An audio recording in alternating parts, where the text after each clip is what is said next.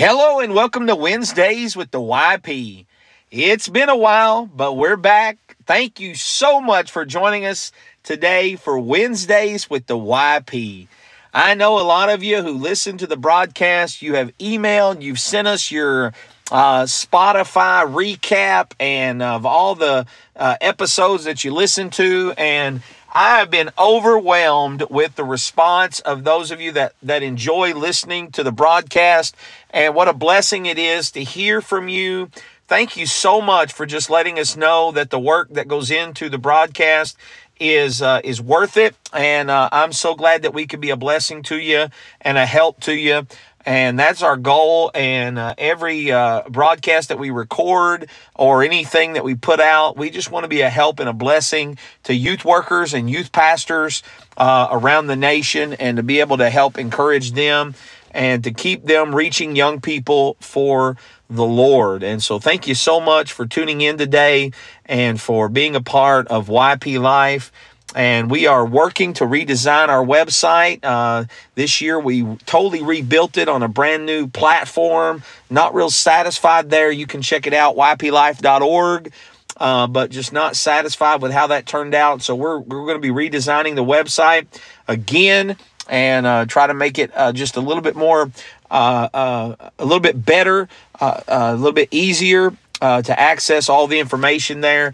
And thank you for that. We just finished a brand new devotional, 365-day devotional that'll go out. Thank you, youth pastors that have helped with that. And that'll be available at the National Young Fundamentalist Conference in March. And we'll make that available online as well. Lots of sales on yplife.org as well for devotionals that we have in stock. And you're welcome to check that out. And we'd love to be a help and blessing to you and your young people with those. But today, I don't know if you youth pastors and youth workers, if you teach Christmas-themed lessons or series, preach on your Wednesday night, Sunday night teen program, if you do Christmas-themed. I love teaching and preaching themed messages, but especially Christmas. I don't know what it is. I love it. I taught on the wise men, what makes the wise men wise. And that was a fun one this past Sunday. And I love this time of year and getting to write lessons about the Christmas story, about Jesus, about the Christmas carols, about the characters of Christmas, about the prophecies of Jesus's birth, about the doctrine of Christmas, all the doctrines that Christmas preach and promote, and just so much there. I love it. And so today, I want to bring you this thought just about making decisions, and it's going to come from a Christmas passage. But around this time of year, a lot of decisions are made from what we want for Christmas to what we're buying someone for Christmas, something that simple to even big things, to moving to big decisions of purchases, big decisions, and when you make a decision that is one of those big decisions of life. If we're not careful, sometimes we do that in the flesh. And we think because we know something or we feel something that that's the right decision. But as we're going to see today in Matthew chapter 1, Joseph here has to make a decision. And human reasoning, it leads him wrong. And Mary comes to him, tells him that she is with child. Joseph knows that they've not been together. And Joseph gets counsel, and the counsel is that he should put her away privily. So he gets carnal counsel, and that counsel is that, look, just put this away in this relationship. It's not going to look good. And really not even carnal counsel, just human wisdom counsel. just the right thing to do or a good thing to do, but not necessarily the godly thing to do. And, sometimes good people in our life mean well, but they give us counsel that is contrary to the Word of God. And we make decisions based on that without consulting the Word of God or prayer or our pastor, and we make bad decisions. And so how do we make a good decision? How do we make a good decision when human reasoning doesn't add up? How do we do that? And if in Matthew chapter 1, I think we see that.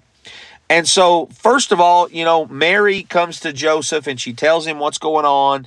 And so in verse 20 is where we kind of get the idea of this topic. The Bible says, first of all, that he thought on these things. So first of all, I'm going to say this: ponder, think about things. We're not real good at patience. We're not real good at taking time to think, taking time to add up pros and cons and pray and just really think about things. We like the instant gratification, almost like a drive-through decision-making process where, the answer comes in 2 minutes. And in life, that's not always the case. In life, sometimes it takes a little longer. And Joseph took time to ponder or to think about what was the right thing to do, what was the godly thing to do. And because of that, he didn't make a bad decision. When I think back of some of the bad decisions I've made, they were made in haste. And I think that's true for all of us. If I would have thought about it, sometimes, my wife, we ask this question: what were you thinking? And the answer is, I wasn't. And so if we'll just ponder, if we'll just think about it, sometimes, as we read our Bibles, as we pray, as we walk with God the next day, as we're thinking about that decision, God leads us, the Holy Spirit leads us, and we're able to make a godly decision instead of just a good decision. And so first of all, he pondered. Then it says in verse 19 that it was a private thing. It was a private thing. He kind of kept things a little private. Sometimes we're so proud that we put all of our business in public. I've got a big decision to make, so I'm going to put it on Facebook. And I'm going to make this real cryptic post that says, huge decision to make, can't really talk about it, but wanted to let you know. All that is attention thirsty people garnering or grabbing attention from people. And really that's not going to help me make my decision. Now I can ask for prayer, but I don't have to put myself out in public to make a godly decision. I can keep it private with me and my family. I can keep it private with me and my pastor. I can keep it private. And a lot of times then it's easier if I have to make a difficult decision.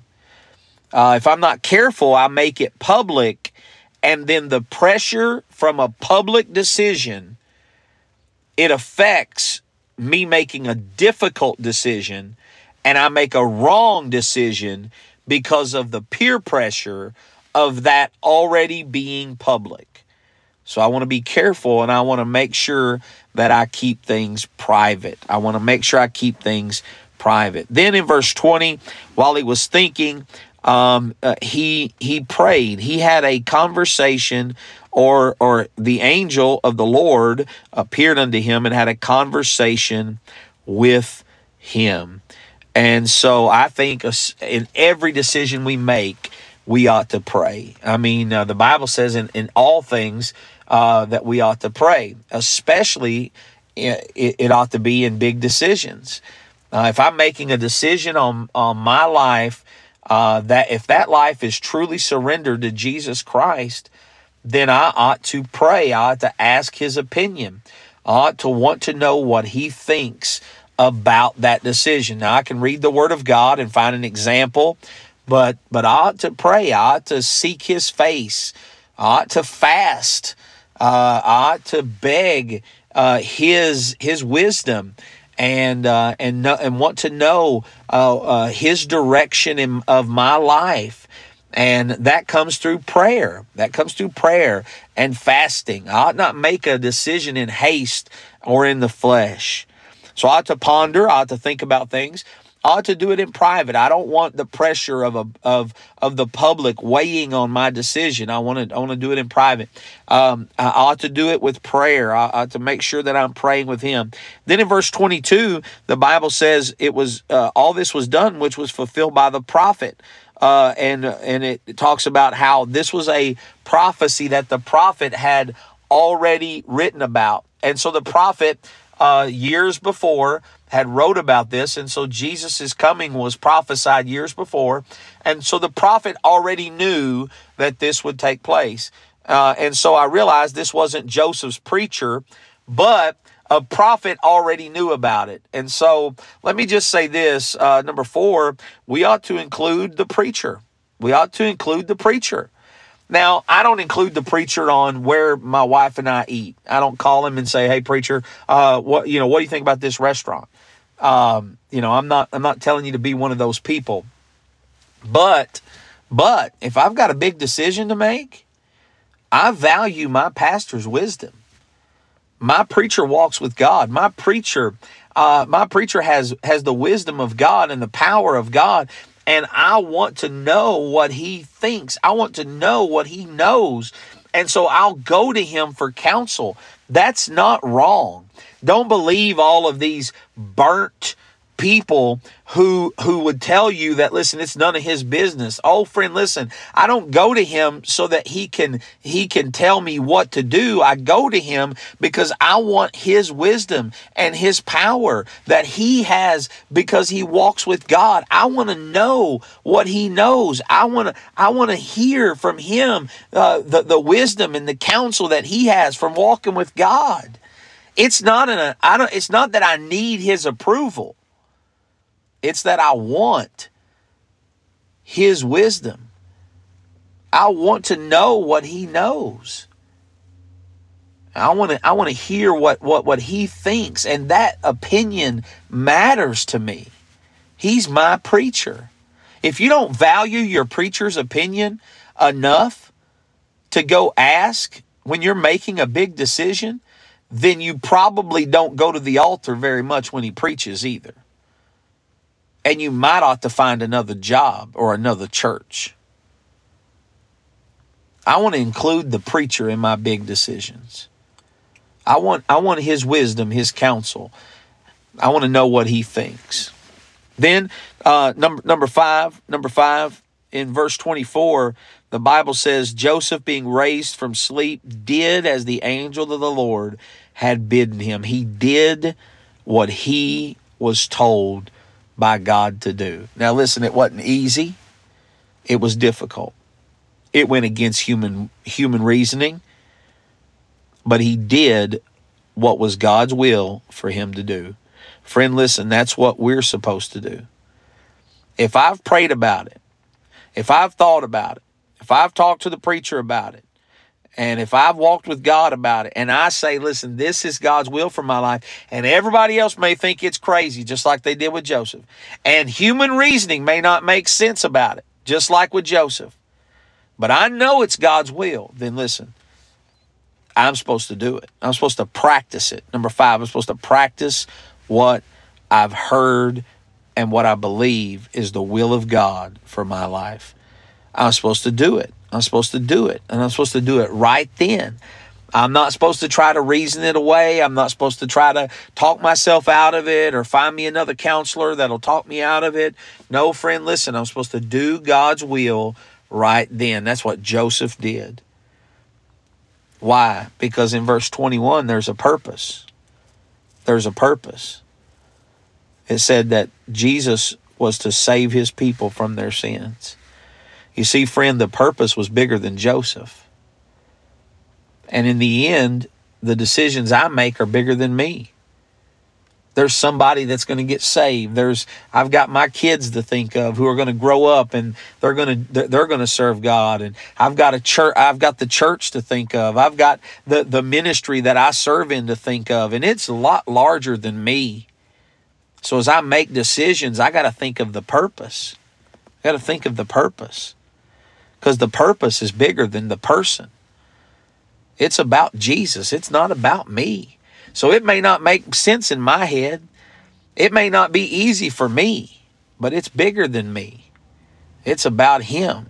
And that's what makes more sense than anything. Now listen, you may be facing some difficult decisions in this next coming year.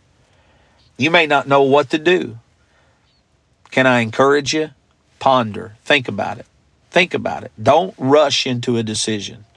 If you have to, or you're being pressured to, and they're saying, listen, you got to make a decision, you got to make a decision, then the answer is no. Don't make a decision. Ponder, think about it. Keep it private until you're ready to make a decision. Otherwise, you'll be pressured. You'll be pressured by those people that know.